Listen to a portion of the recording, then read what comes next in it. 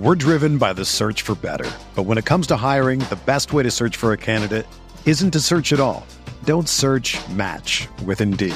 Indeed is your matching and hiring platform with over 350 million global monthly visitors, according to Indeed data, and a matching engine that helps you find quality candidates fast. Ditch the busy work. Use Indeed for scheduling, screening, and messaging so you can connect with candidates faster. Leveraging over 140 million qualifications and preferences every day, Indeed's matching engine is constantly learning from your preferences, so the more you use Indeed, the better it gets. Join more than 3.5 million businesses worldwide that use Indeed to hire great talent fast. And listeners of this show will get a $75 sponsored job credit to get your jobs more visibility at Indeed.com/Blue Wire. Just go to Indeed.com/Blue Wire right now and support our show by saying that you heard about Indeed on this podcast. That's Indeed.com/Blue Wire. Terms and conditions apply. Need to hire? You need Indeed.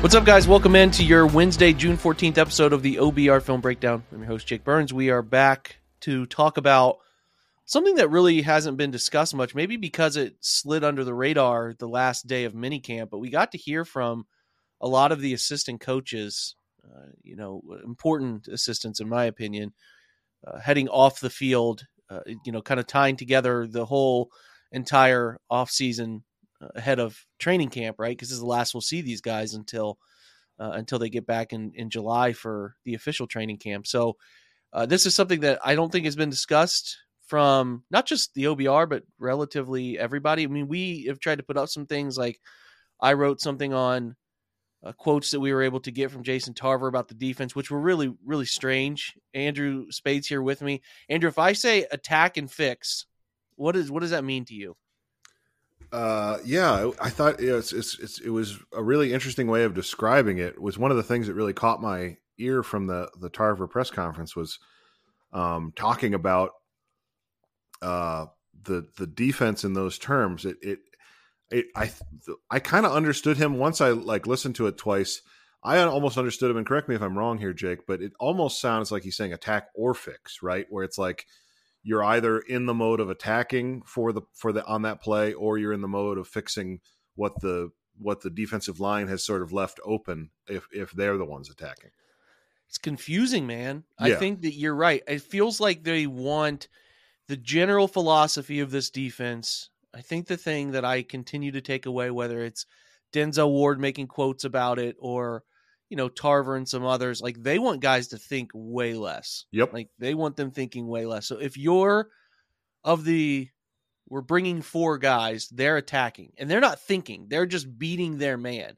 Like, I think we had this quote floated around Brown's side of things last year and the year before under Joe Woods, where we said, rush the quarterback and on the way to the quarterback, play the run, just if it happens to be there. I think this is the way they're saying it. It sounds like this is what they're truly chasing, because, whether it's Schwartz saying going from 2 gap to 1 gap, like they're saying, fine, your gap is here and just play like your hair is on fire the whole way through that situation.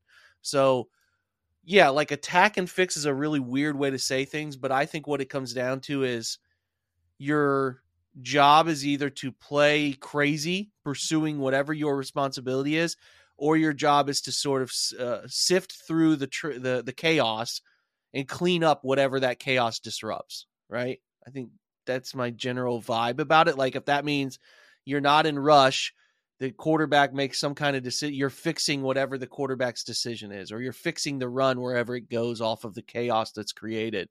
It just feels like, and also another Tarver thing that he said was playing fast. Like this is, I would guess, change, right? Like last year, they didn't play really fast at times. I thought their linebackers were almost very hesitant read players. at times. So there's this idea of playing really, really fast, which is also standing out to me as well. So the Tarver stuff was interesting. That is what I wrote about. That is obviously something that stood out to me, is this whole idea of attack and fix, and like, we just want you playing hard and aggressive, and we'll fix things after you do that first step, right? Yes, it's interesting because I don't know that we've seen that style of defense played in Cleveland. I mean, Greg Williams was aggressive, but he also had a deep safety playing, in Euclid often. So, Mm-hmm.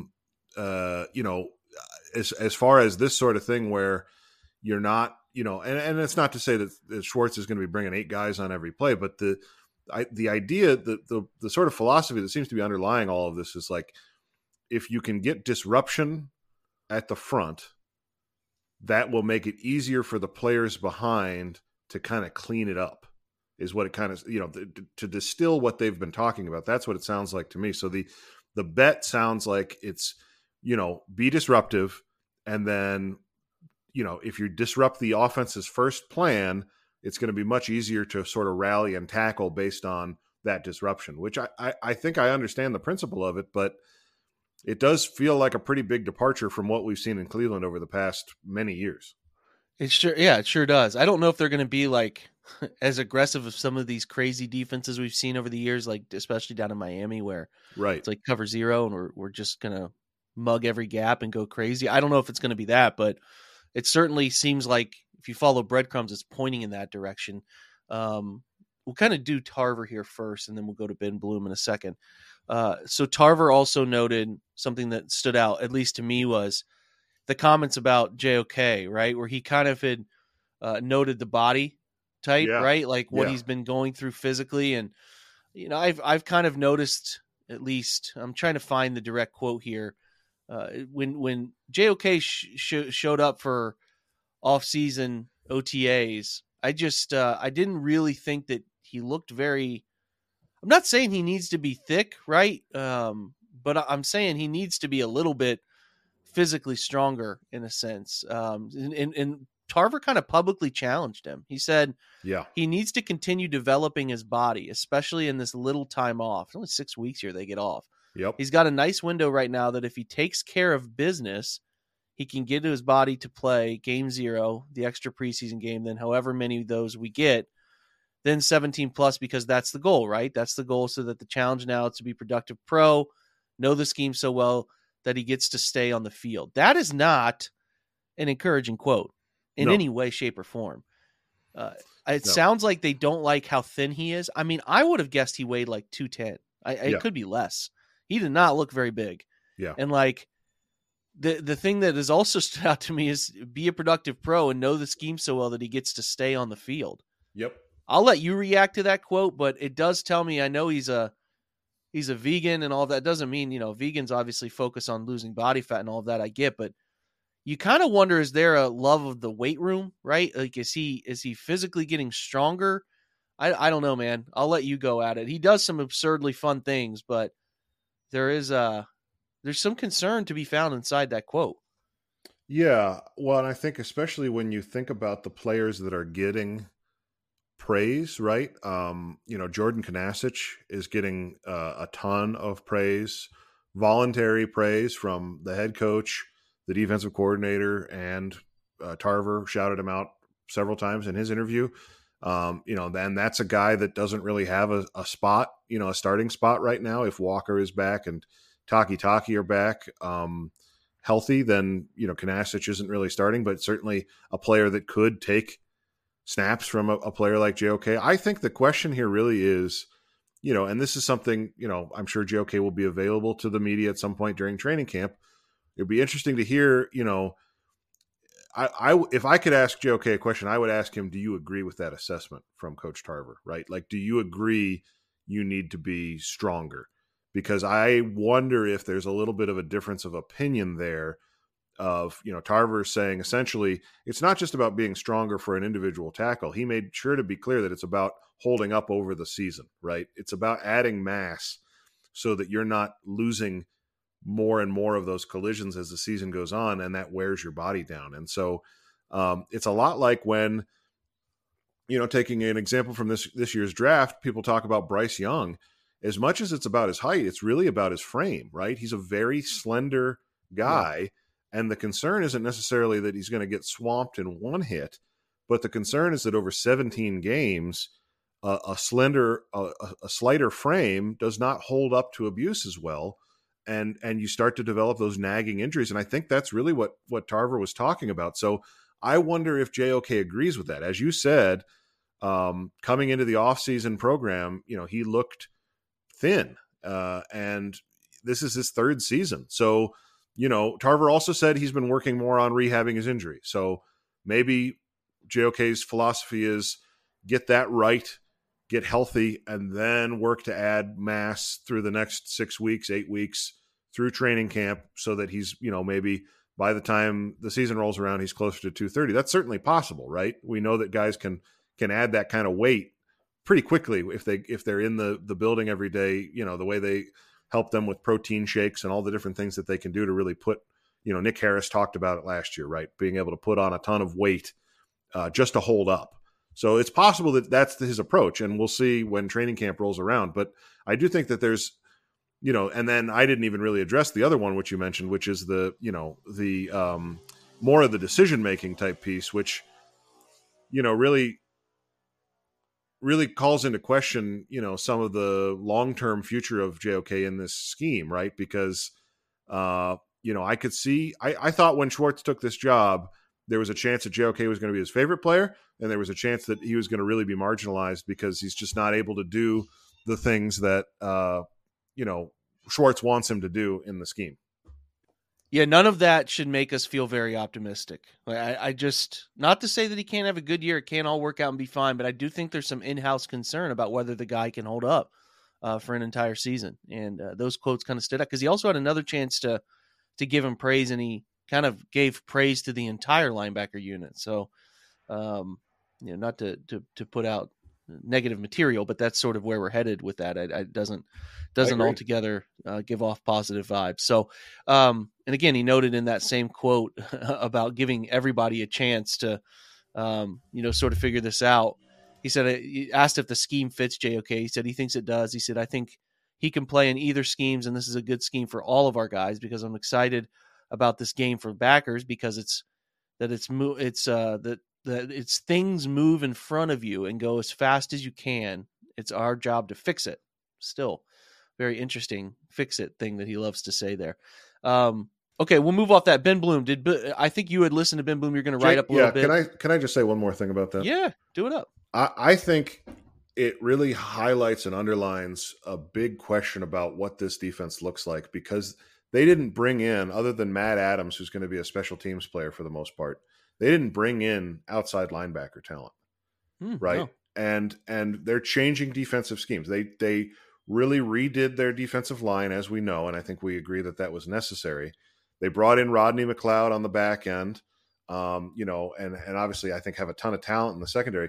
I think what happens with this linebacker group is really a big question, and I don't think it's maybe getting talked about enough because to me, it kind of feels like the defensive tackle room going into last year, where you can absolutely look at the linebacker group and say, oh, I see a path to them being successful. But I also think there's a chance, Jake, that we come back to these conversations. We're sitting there in October and November, and it's, the motto of the defense, Tarver saying attack and fix it. What if the linebacker group can't do it, right? What if they're not athletic enough or with it enough in the scheme, quick enough processors, and all of a sudden the defensive line is attacking, and then there's just sways of open ground behind the defensive line because the linebackers aren't where they're supposed to be. I think there's a chance. I'm not saying this is going to happen. I think there's a chance that we have a similar feeling about this linebacker room by midseason that we did about the defensive tackle room last year, because I don't feel confident that these pieces, it's sort of a land of misfit toys back there. I don't feel confident that they're going to get it. The one thing I will say, Tarver's a hell of a coach. He did a great job last year, so I'll give him some credit, and I'll hope that he can get them to where they need to be this year. But I don't think it's as sure of a thing, and I think it's worth mentioning that there's some questions there. Yeah, in terms of position groups, that like you kind of go through these and you can pinpoint the groups in which carry the most concern. The linebackers carry a ton of concern. Like they really do. It might work out. They might play well enough. They might surprise us. There's talent. Walker can play. JOK can play, but they both have injury history. Jacob Phillips, injury history, right? Like these guys these aren't new. These aren't new situations with injuries and like depth. And maybe, like you said, Tarver figures it out. He seems optimistic about the scheme in a way that I didn't notice he was optimistic about it last year. So we'll see. He might think it's just an easier job, easier role for these guys, but that's banking on, again, your defensive line being a lot better. So we'll segue over to defensive line, which is probably fitting. So Ben Bloom, who is just a character. I don't really know. I don't remember him talking very much in recent years, even though he was the run game coordinator in recent years. So like I said a second ago, you're right. You're writing up something on Bloom. So is there anything takeaway worthy from what he had to say? Yeah, I mean, I think your point about him being a character is well taken right off the top. He is a unique dude and brings certainly an energy and perspective to the defensive line room that's different. And in the NFL, different is always a question, right? Because sometimes different can be really good in the NFL, and other times different can have you to where the guys just aren't listening because they don't. NFL players have been in organized football for 15 years before they make it to the league, certainly 10 years. Mm-hmm. And they get used to being coached a certain way. They get used to being asked to do things a certain way. And I listen, I'm not on the field. I was not at minicamp, but you see some of the videos of the way Bloom is running his practices. And then you see, his press conference quotes. And I mean, it's just very clear that he is not sort of the typical football coach, right? And I think that can be a good thing. It can be a bad thing. And so I guess time will tell. As far as his resume, his experience has mostly been with the Dallas Cowboys. As a defensive assistant, he coached the defensive ends 1 year, 2015.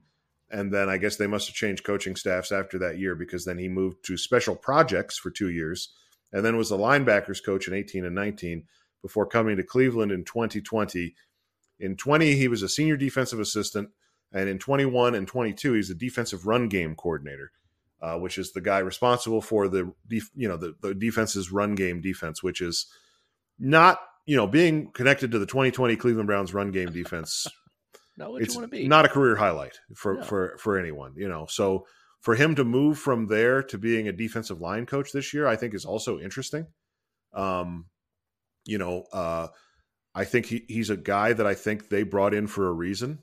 And I think, I believe at different points I've understood that he is analytically inclined and a little bit more conversant in that world than a lot of assistant NFL coaches are. But I do think that there's some question. Now, the specifics of what he said, he talked a lot about, energy, which was, I think, a lot due to the media asking him kind of what his philosophy was. Mm-hmm. But he was talking specifically about trying to get guys, in motivated and excited to be practicing. He was talking about their plans for rotating along the defensive line, using Myles Garrett, overall less being a good thing, right? More like 70% of snaps rather than 80%. I don't think he used those numbers, but I think that's the kind of the consensus that's been coming from the media and from camp is that they're going to try and reduce Garrett's overall snaps, and then you're able to rotate Okoronkwo in more with Za'Darius Smith as well. So I think that that piece is going to be interesting to see how his rotations look compared to the way that Chris Kiffin rotated things over the last 2 years. And then the other thing that I think is worth mentioning is the Jim Washburn thing is kind of hanging out here in the background, where Washburn was a longtime assistant coach underneath Jim Schwartz and is on staff now as a sort of defensive assistant.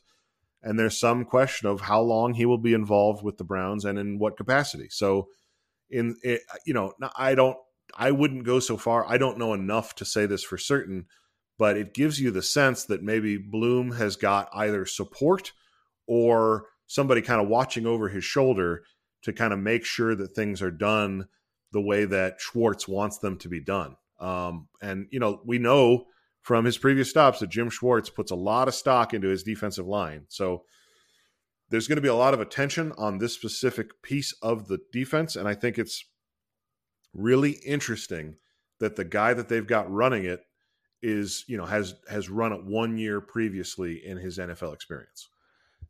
The thing, and let's just dive into this now, because we didn't really get anything from Brandon Lynch, who spoke for like 2.5 minutes. This is kind of weird, but very weird. The question is with Schwartz stuff is like, is there enough?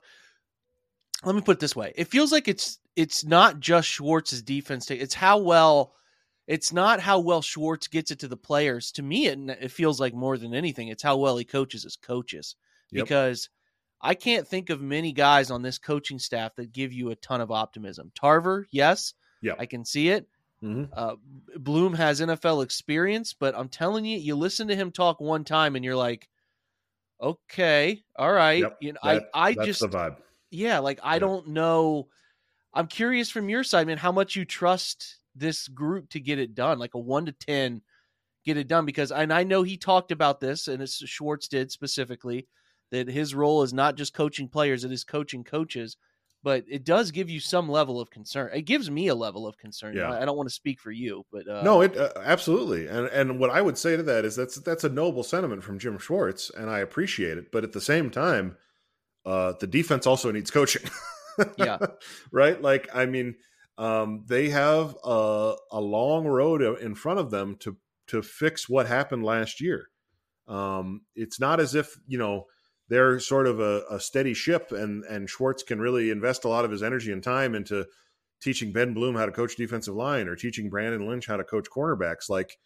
That can happen to a certain extent, but there needs to be a lot of development from a lot of players on this defense for them to kind of accomplish what, the optimistic prognostications of what the Browns could do on defense this year. For those to come true, players have to improve. A player like Greg Newsome has to improve. Even a player like Denzel Ward has to improve. Grant Delpit. The list is long, Jake.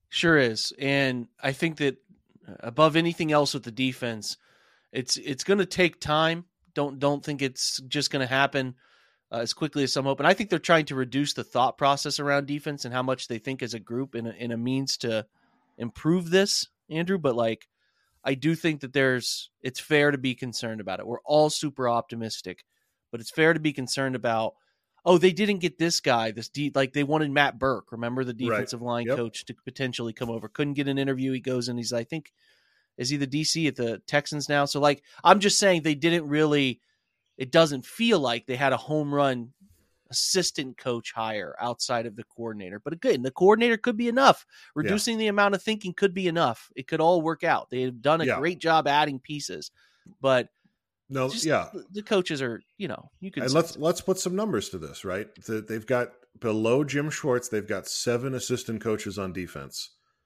5 of those coaches have no NFL coaching experience outside of their current roles in Cleveland.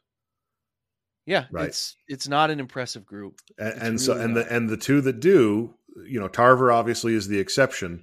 Ben Bloom has 1 year of previous experience as a defensive line coach for a Cowboys team in 2016 that went 4-12. And so, this is a situation. Can these guys do it? Yes, of course. I don't think that the Browns are trying to not succeed here by not having qualified coaches. And I think one thing that the Browns deserve a ton of credit for is trying to build a pipeline of young coaches.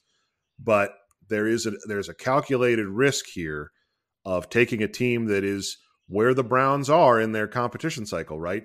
All chips are in the middle of the table. Mm-hmm. We're bringing in Zadarius Smith, and then are the coaches of the caliber that meets up with the level of expectations for the team. I think that's a fair question to ask. And unfortunately, I think that's a question that you're only going to answer by getting to the season and kind of seeing how many of these players take steps forward and how many still are, maybe lagging behind where we think they ought to be considering their talent level or draft status. We're driven by the search for better. But when it comes to hiring, the best way to search for a candidate isn't to search at all. Don't search, match with Indeed. Indeed is your matching and hiring platform with over 350 million global monthly visitors, according to Indeed data, and a matching engine that helps you find quality candidates fast. Ditch the busy work. Use Indeed for scheduling, screening, and messaging so you can connect with candidates faster. Leveraging over 140 million qualifications and preferences every day, Indeed's matching engine is constantly learning from your preferences, so the more you use Indeed, the better it gets. Join more than 3.5 million businesses worldwide that use Indeed to hire great talent fast. And listeners of this show will get a $75 sponsored job credit to get your jobs more visibility at Indeed.com/Blue Wire. Just go to Indeed.com/Blue Wire right now and support our show by saying that you heard about Indeed on this podcast. That's Indeed.com/Blue Wire. Terms and conditions apply. Need to hire? You need Indeed. It's only a kick, a jump, a block. It's only a serve. It's only a tackle, a run. It's only for the fans. After all, it's only pressure.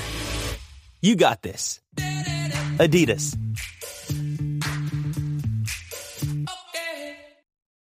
Mother's Day is around the corner. Find the perfect gift for the mom in your life with a stunning piece of jewelry from Blue Nile. From timeless pearls to dazzling gemstones, Blue Nile has something she'll adore. Need it fast? Most items can ship overnight. Plus, enjoy guaranteed free shipping and returns. Don't miss our special Mother's Day deals. Save big on the season's most beautiful trends. For a limited time, get up to 50% off by going to BlueNile.com.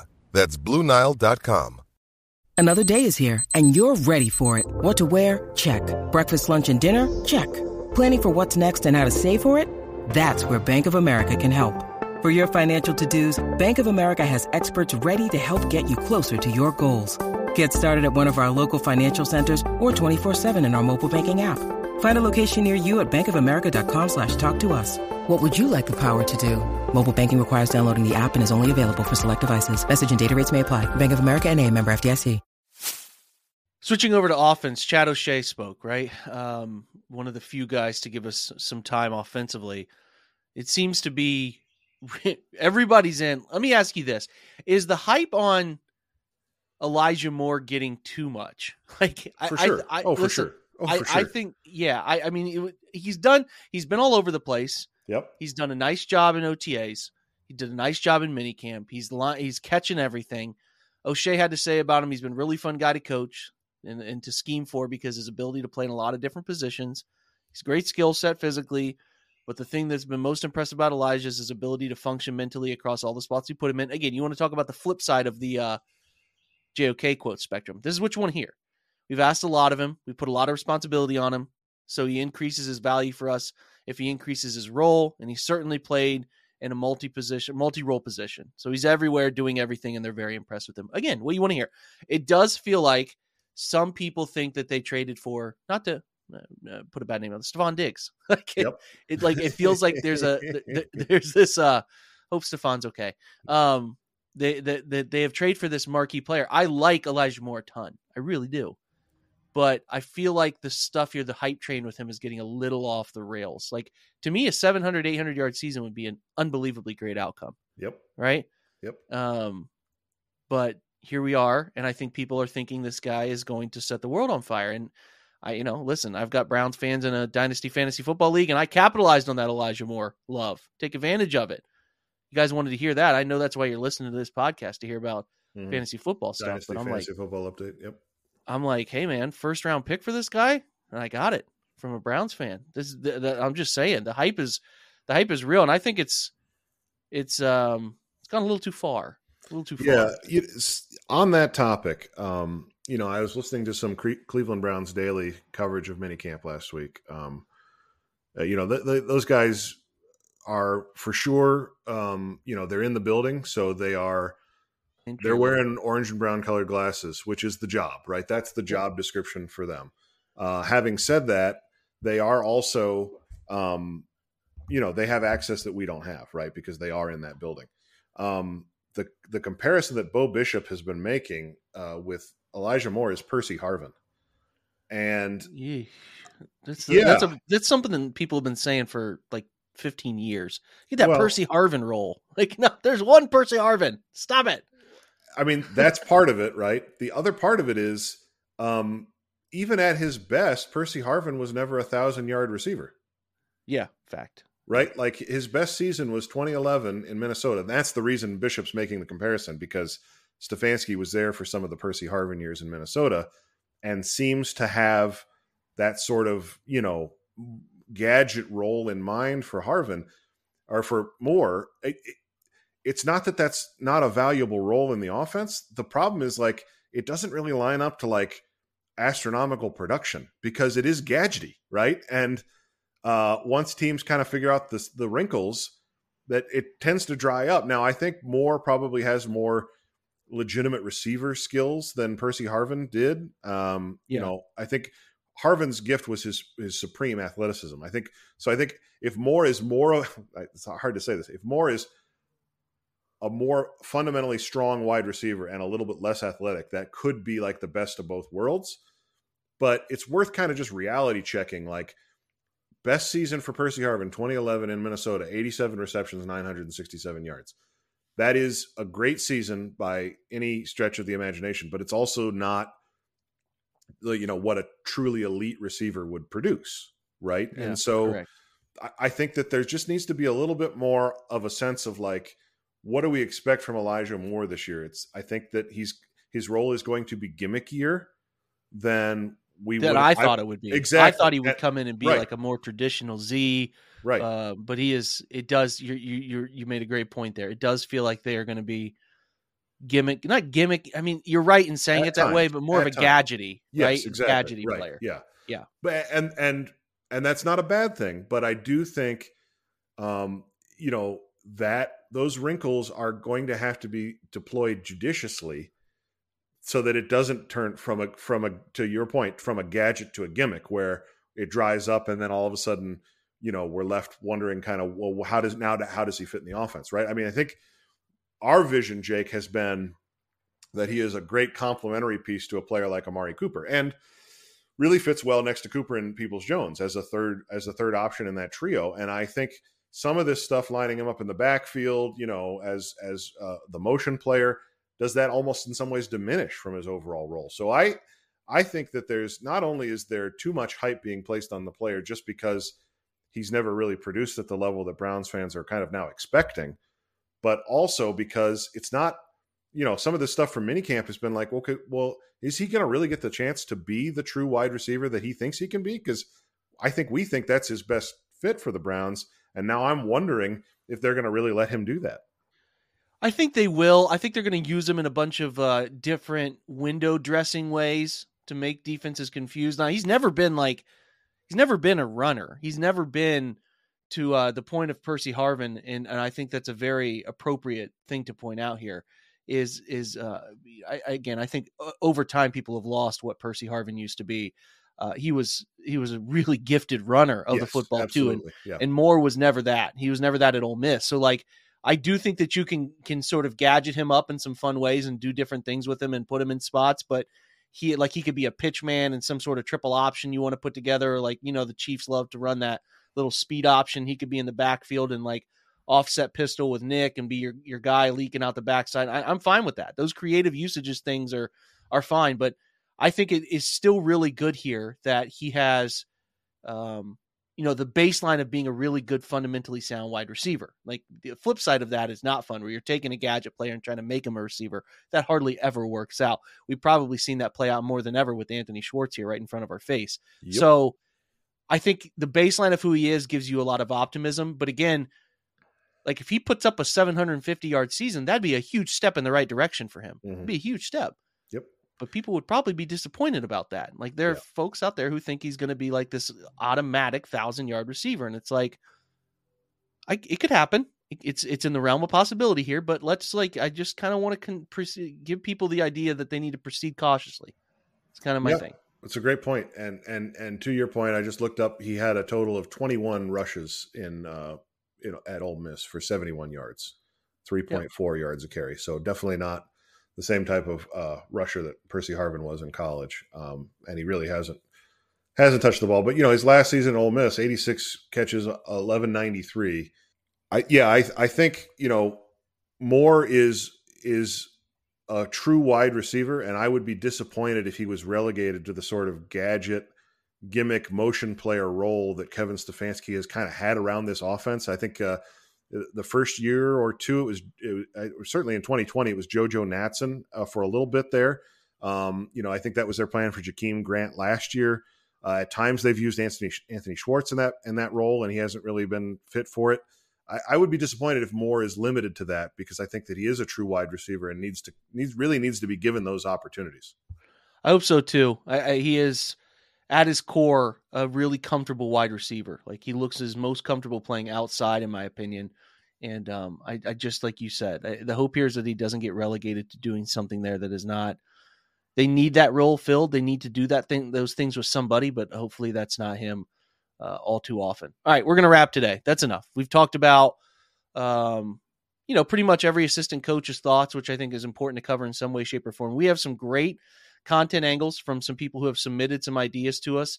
I want to make sure to shout out everybody who takes the time to send those over. Like, thank you. That's really nice of you to take the time to write some of those up and give us these angles. So we have a lot of different things that we're going to talk about over the next 2 or 3 weeks when we get Andrew's time. I think it'll be fun. Otherwise, we didn't spend any time on the dog logo because I don't think we should. I think that they covered it well enough on Unscripted last night. And, just kind of done with it.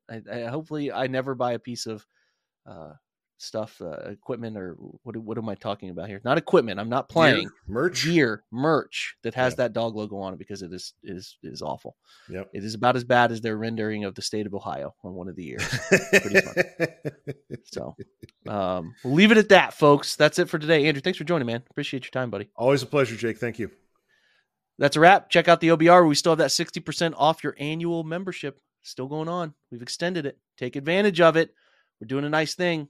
Paramount Plus, a lot of different opportunities to watch some fun stuff. So, like I said, 60% off for an annual subscription. Take advantage of that opportunity and join us in this Browns community where, like I said, we get a whole bunch of outcomes from this Browns community. Heck, we got insiders that are giving us information from the subscriber community, telling us about contract numbers and tipping us off, and it's a real big community effort. So join us at the OBR. We really appreciate that very much. That's it for today. Thanks for being here. Go Browns.